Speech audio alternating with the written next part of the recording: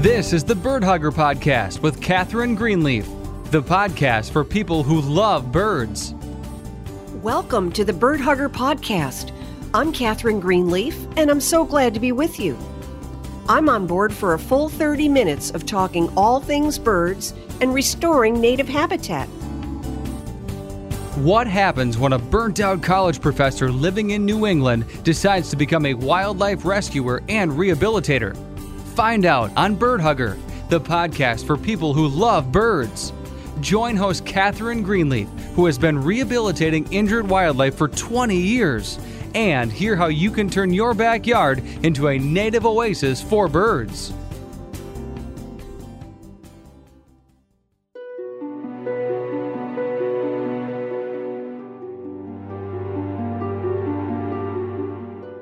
Hello there, and welcome to another special Halloween edition of Bird Hugger. It's that time again when the veil between the living and the dead is very thin, and well, anything can happen. Yes, it's Halloween, and you can hear the dried leaves rustling across the dark streets, and see the faraway glow of car headlights through the fog, as small bands of scary ghosts and goblins roam the earth in search of sugar and chocolate. Lots of sugar and chocolate. I think we've got a frighteningly good show for you today. Today we'll be talking about how to make delicious organic pumpkin pesto. We'll also be talking about how to keep birds safe from outdoor Halloween decorations. Also on board is an interview with David Crawford, co-founder and executive director of AnimalHelpNow.org, an organization doing incredible work linking people who find injured wildlife with the vital help that they need. Have a safe and happy Halloween, and remember to always give out treats so you don't get any tricks.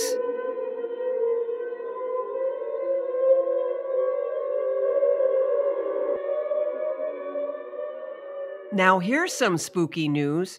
A new study is showing the warming climate is causing some animals to shapeshift.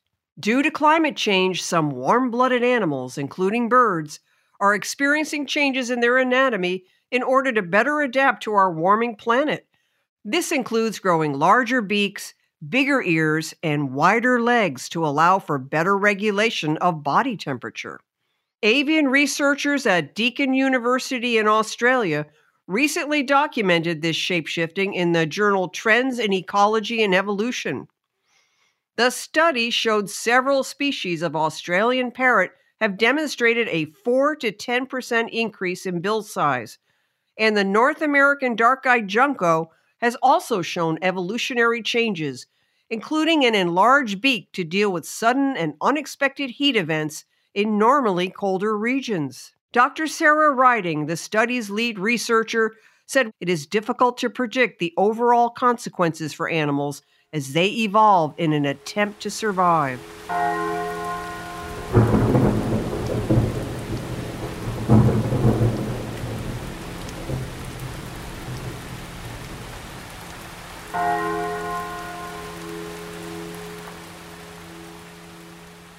And now for a delicious, healthy, and easy recipe, perfect for Halloween, organic pumpkin seed pesto. Here's what you'll need. 2 fresh organic garlic cloves that are peeled. A half cup of organic raw unsalted pumpkin seeds. A 1/4 teaspoon of salt. 1/8 of a teaspoon of ground black pepper. 2 tablespoons of fresh lime juice. A half cup of organic olive oil, and 4 cups of fresh organic cilantro leaves and stems. Put the garlic, pumpkin seeds, salt, pepper, lime juice, and olive oil into a food processor. Process until the pumpkin seeds are finely chopped, but not completely ground up. Then add 2 cups of the cilantro and process again quickly. Then add the remaining 2 cups of cilantro and process until chopped but not pureed. You can use the pesto fresh or freeze it for later. Now that's scary good, right?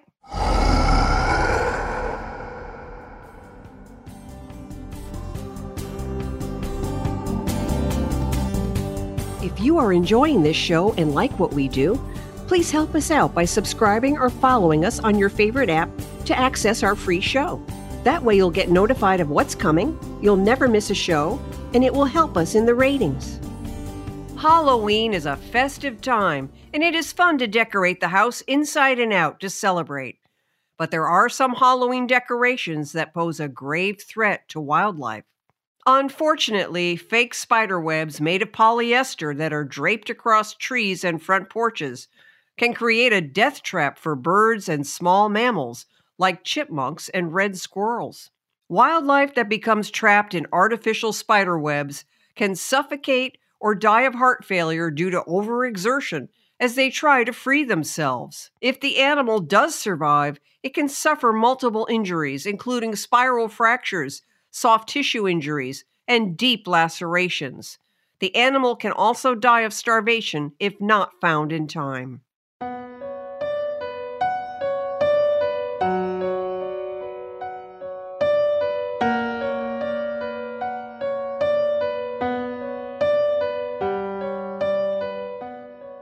And now I'd like to introduce David Crawford, co-founder and executive director of AnimalHelpNow.org. AnimalHelpNow.org, a nonprofit organization, is dedicated to providing help to your average citizen when they find an injured animal. Often the road to help can be confusing and exasperating for someone who has found an injured animal. People may call their local police department or the game warden in their area, or they may call their state's fish and game office. Sometimes they will call a veterinarian's office nearby, or perhaps the animal control officer for their town. Time is of the essence as each minute ticks by and the animal's condition becomes graver and graver. However, if it's after 5 p.m. or a weekend or a holiday, these offices may be closed. And they are often faced with having to leave a message on voicemail and praying the animal survives until the morning when the office reopens. And the people they do reach may not have information about the wildlife rehabilitators in the area that can save the animal. AnimalHelpNow.org creates an instant bridge between the person who found the animal and the wildlife rehabilitator qualified to save the animal. All you have to do is access their free app or download their page on your computer. Punch in your location and instantly you are given the names, addresses, and phone numbers of the wildlife rehabilitators in your area. David, thank you so much for joining us today. Catherine, thank you for having us. So tell our listeners all about your organization and how you help animals. Are you strictly wildlife? We are strictly wildlife in terms of our main services, which are to assist with emergencies and quote unquote nuisance wildlife issues, wildlife conflicts. We just celebrated our 10th anniversary of launching the app. We launched in Colorado in 2011. The organization started a couple of years before that. We had a different mission. Initially, there were a bunch of us who'd done a lot of animal advocacy work, and we were curious about never really having a big picture on animals. So what we were going to do, we had this thing called the Animal Census Project. We were going to start with all the animals in Colorado. So what species are in Colorado? Every type of animal species we could find, whether that animal is in the wild or whether that animal is in a zoo or a research laboratory or on a factory farm. Every single species we could identify, name those species, say where they live, say what the threats are that they're facing, and say who's trying to help them. So that if you care about prairie dogs, for instance, we could educate you about them, about the threats they face, and plug you right into the people who are helping them. Great project. It's not done. We moved away from it because it was just too big for us with our low budget. But at that point, we had accumulated tons of data on wildlife rehabilitators, veterinarians, animal shelters, animal control agencies, et cetera. And that's when we decided, hey, we do know about this other need to tell people how to find help when there's an animal in need. And so we all had tech backgrounds, the three principals who founded the organization. We started to envision what this might look like, and then we started to recruit tech people, volunteers. We're almost all volunteers here still 10 years later. And we developed the app to serve Colorado for any emergency that we could think of involving any kind of animal. Then we expanded to Texas. And as I said, when we went national, we focused on wildlife. Can you tell me what personally motivated you to get involved? Yes, and this will resonate with a lot of your listeners, I imagine, Catherine. I'm one of those people who, when you're out and about, the injured and distressed animals throw themselves in front of me. So I have encountered, just since living in Colorado for 30 years, I think I have encountered at least 50 animals who have been injured, mostly motor vehicle strikes. But even I, as an animal advocate, I would have no idea what to do when I found a family of bluebirds that had landed in the road. The babies were getting killed. The parents had both been killed trying to save the babies. I find one last baby. I'm away from my known resources here. I'm out in Durango, not in Boulder County, in Colorado. I don't know what to do. So I spent 2 hours looking around for somebody to help. Finally found a veterinarian at a gym. She took the bird. But the need for this it's just so great. But even when we were doing our advocacy work, we'd get a call every day about, hey, this animal needs help, that animal needs help. Nobody knew what to do. People wanted to help, but they didn't know what to do. So my own personal experience kind of paralleled that of my co-founders, and we all knew that there was a need for an animal emergency app. The threats facing wildlife are immense, and I'm talking about individual animals. When you look at populations of wildlife, that's a separate issue, but those threats are immense too, with habitat loss, climate change, etc. Those threats are immense. What Animal Help Now does is we look to help the individual animals, and those threats cumulatively, they're substantial, but they do have impacts on individual animals, and those are the ones that people want to help, and those are the ones that they can help, and those are the ones that we help them help. So these are, you look at the big causes, and it's cat attacks, outdoor cat attacks, feral cat attacks on small mammals, and it's motor vehicle strikes, window strikes, primarily with birds.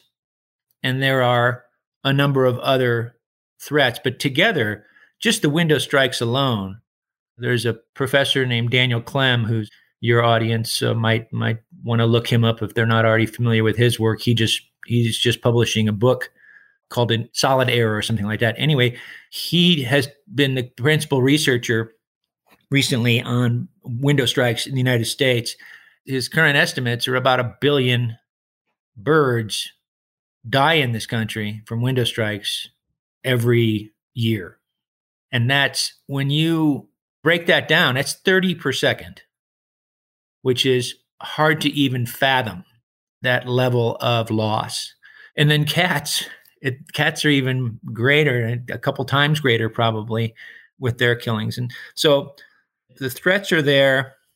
Many animals survive these. They survive the window strikes. They survive the cat attacks. They survive the motor vehicle strikes. And obviously we want to help them, get them to help as quickly as possible. People do want to help when they encounter wildlife in need, when they encounter animals in need.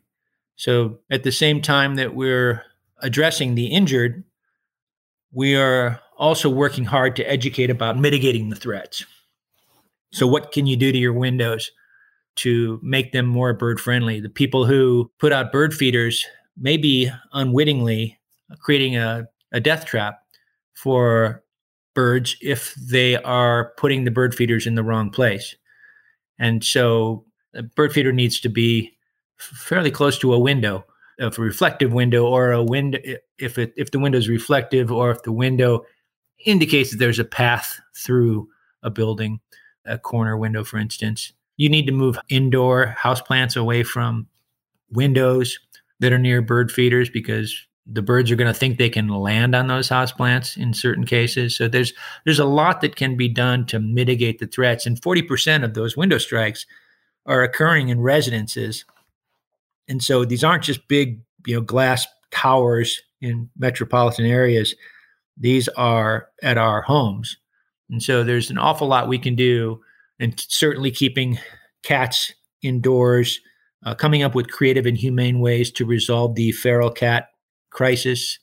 These are things that we focus on every day, and we try to raise awareness of, and we're trying to partner with other organizations to really have an impact, so that as we continue to get closer and closer to wildlife, as human population continues to increase, and as humans continue to encroach on wildlife habitat, this is becoming more and more important that we figure out how to behave ourselves. We love working with rehabilitators. They're a unique group of folks. We have a lot of veterinarians. We list a lot of wildlife hotlines. I don't know if I've mentioned the hotlines or not, but if you use our app and you're in a coastal county, you're going to get whatever federal coastal marine hotlines are operating in that area. So if you're in the Dallas area, you're going to get the Dallas-Fort Worth Wildlife Coalition hotline if you use our app. If you're in Missouri or Illinois, you'll get the Bi-State Wildlife Hotline, in addition to getting wildlife rehabilitators, the nearest wildlife rehabilitators, the nearest veterinarians who help wildlife, etc.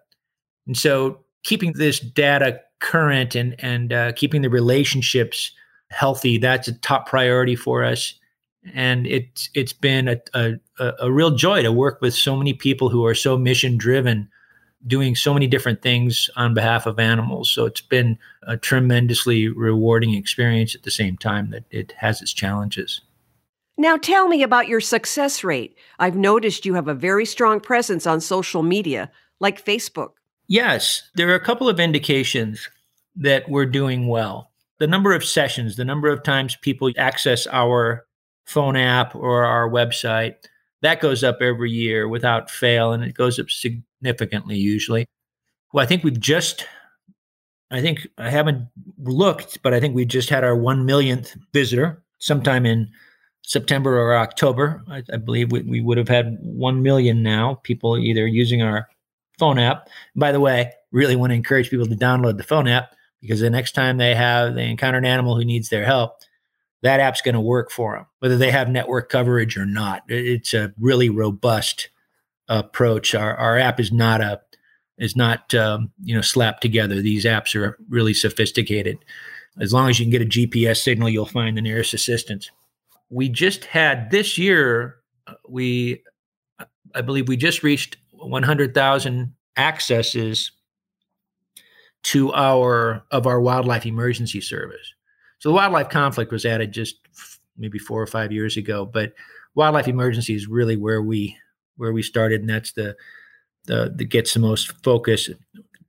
But we've had 100,000 visits this year to our wildlife emergency service, which is fantastic. I think we had less than 100,000 all year last year. And there was a big increase last year because so many people were around home and they were finding animals in their yards and trying to find out, assuming that the animals needed help. And so that's been a success. We see people are spending just about the right amount of time on the app, a couple minutes, 2-3 minutes. That's a measure of increased success. People are getting in. That's our mission, is to make it as easy as possible for people to get help. We stay out of their way. We don't ask for tell us who you are, give us your email address, blah, blah, blah. We just want them to get help.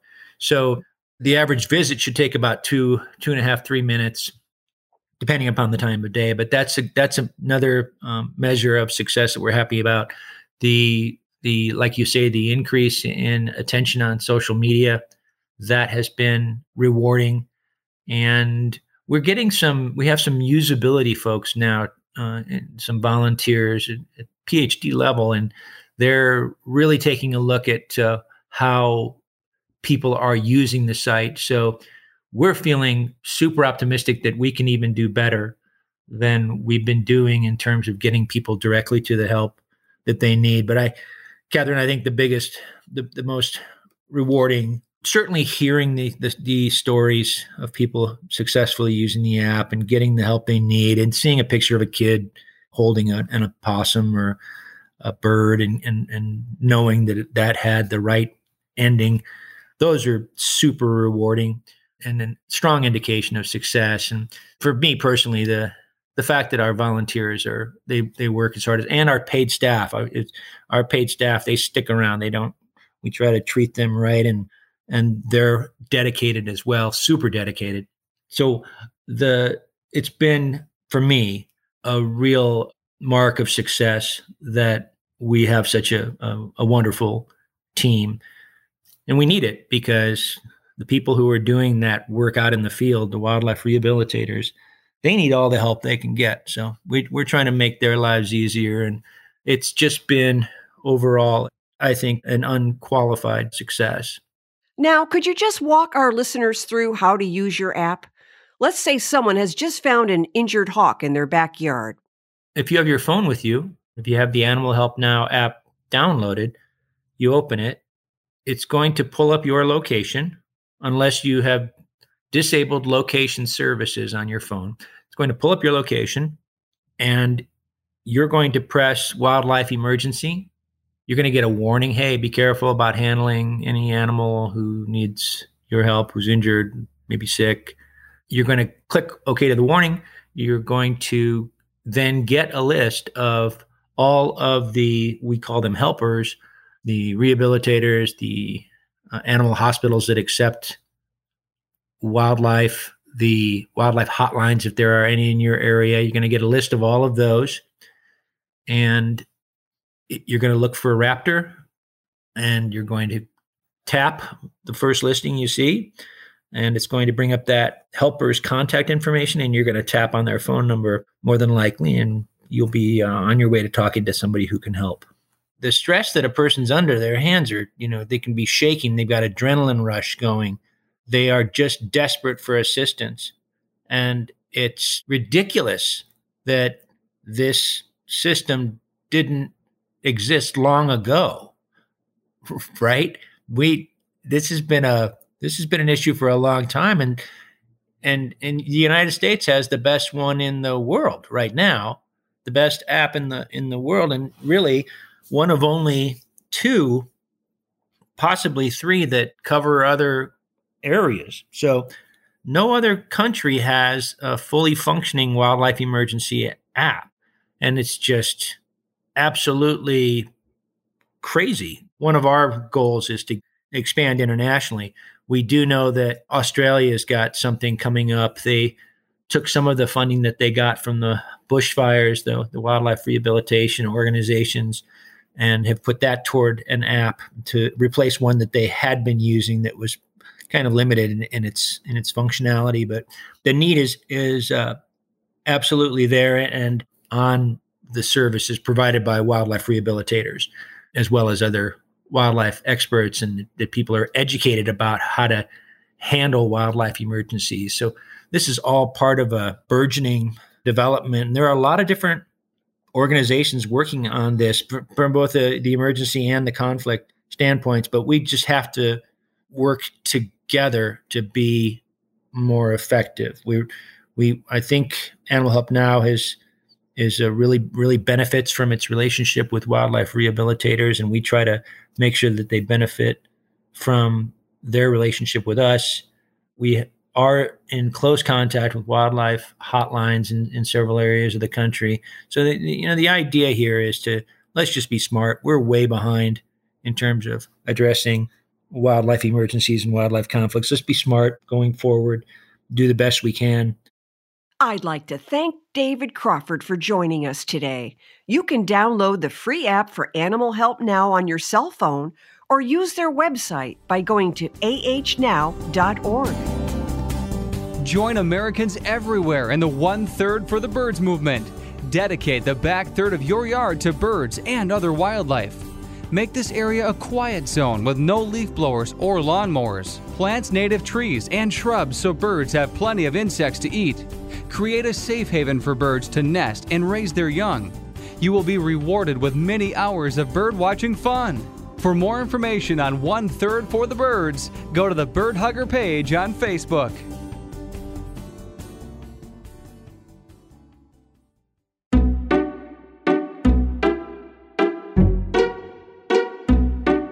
And that's it for today's episode, everybody. Thanks so much for joining us. We really appreciate it. Have a great week and enjoy the birds. Bye for now.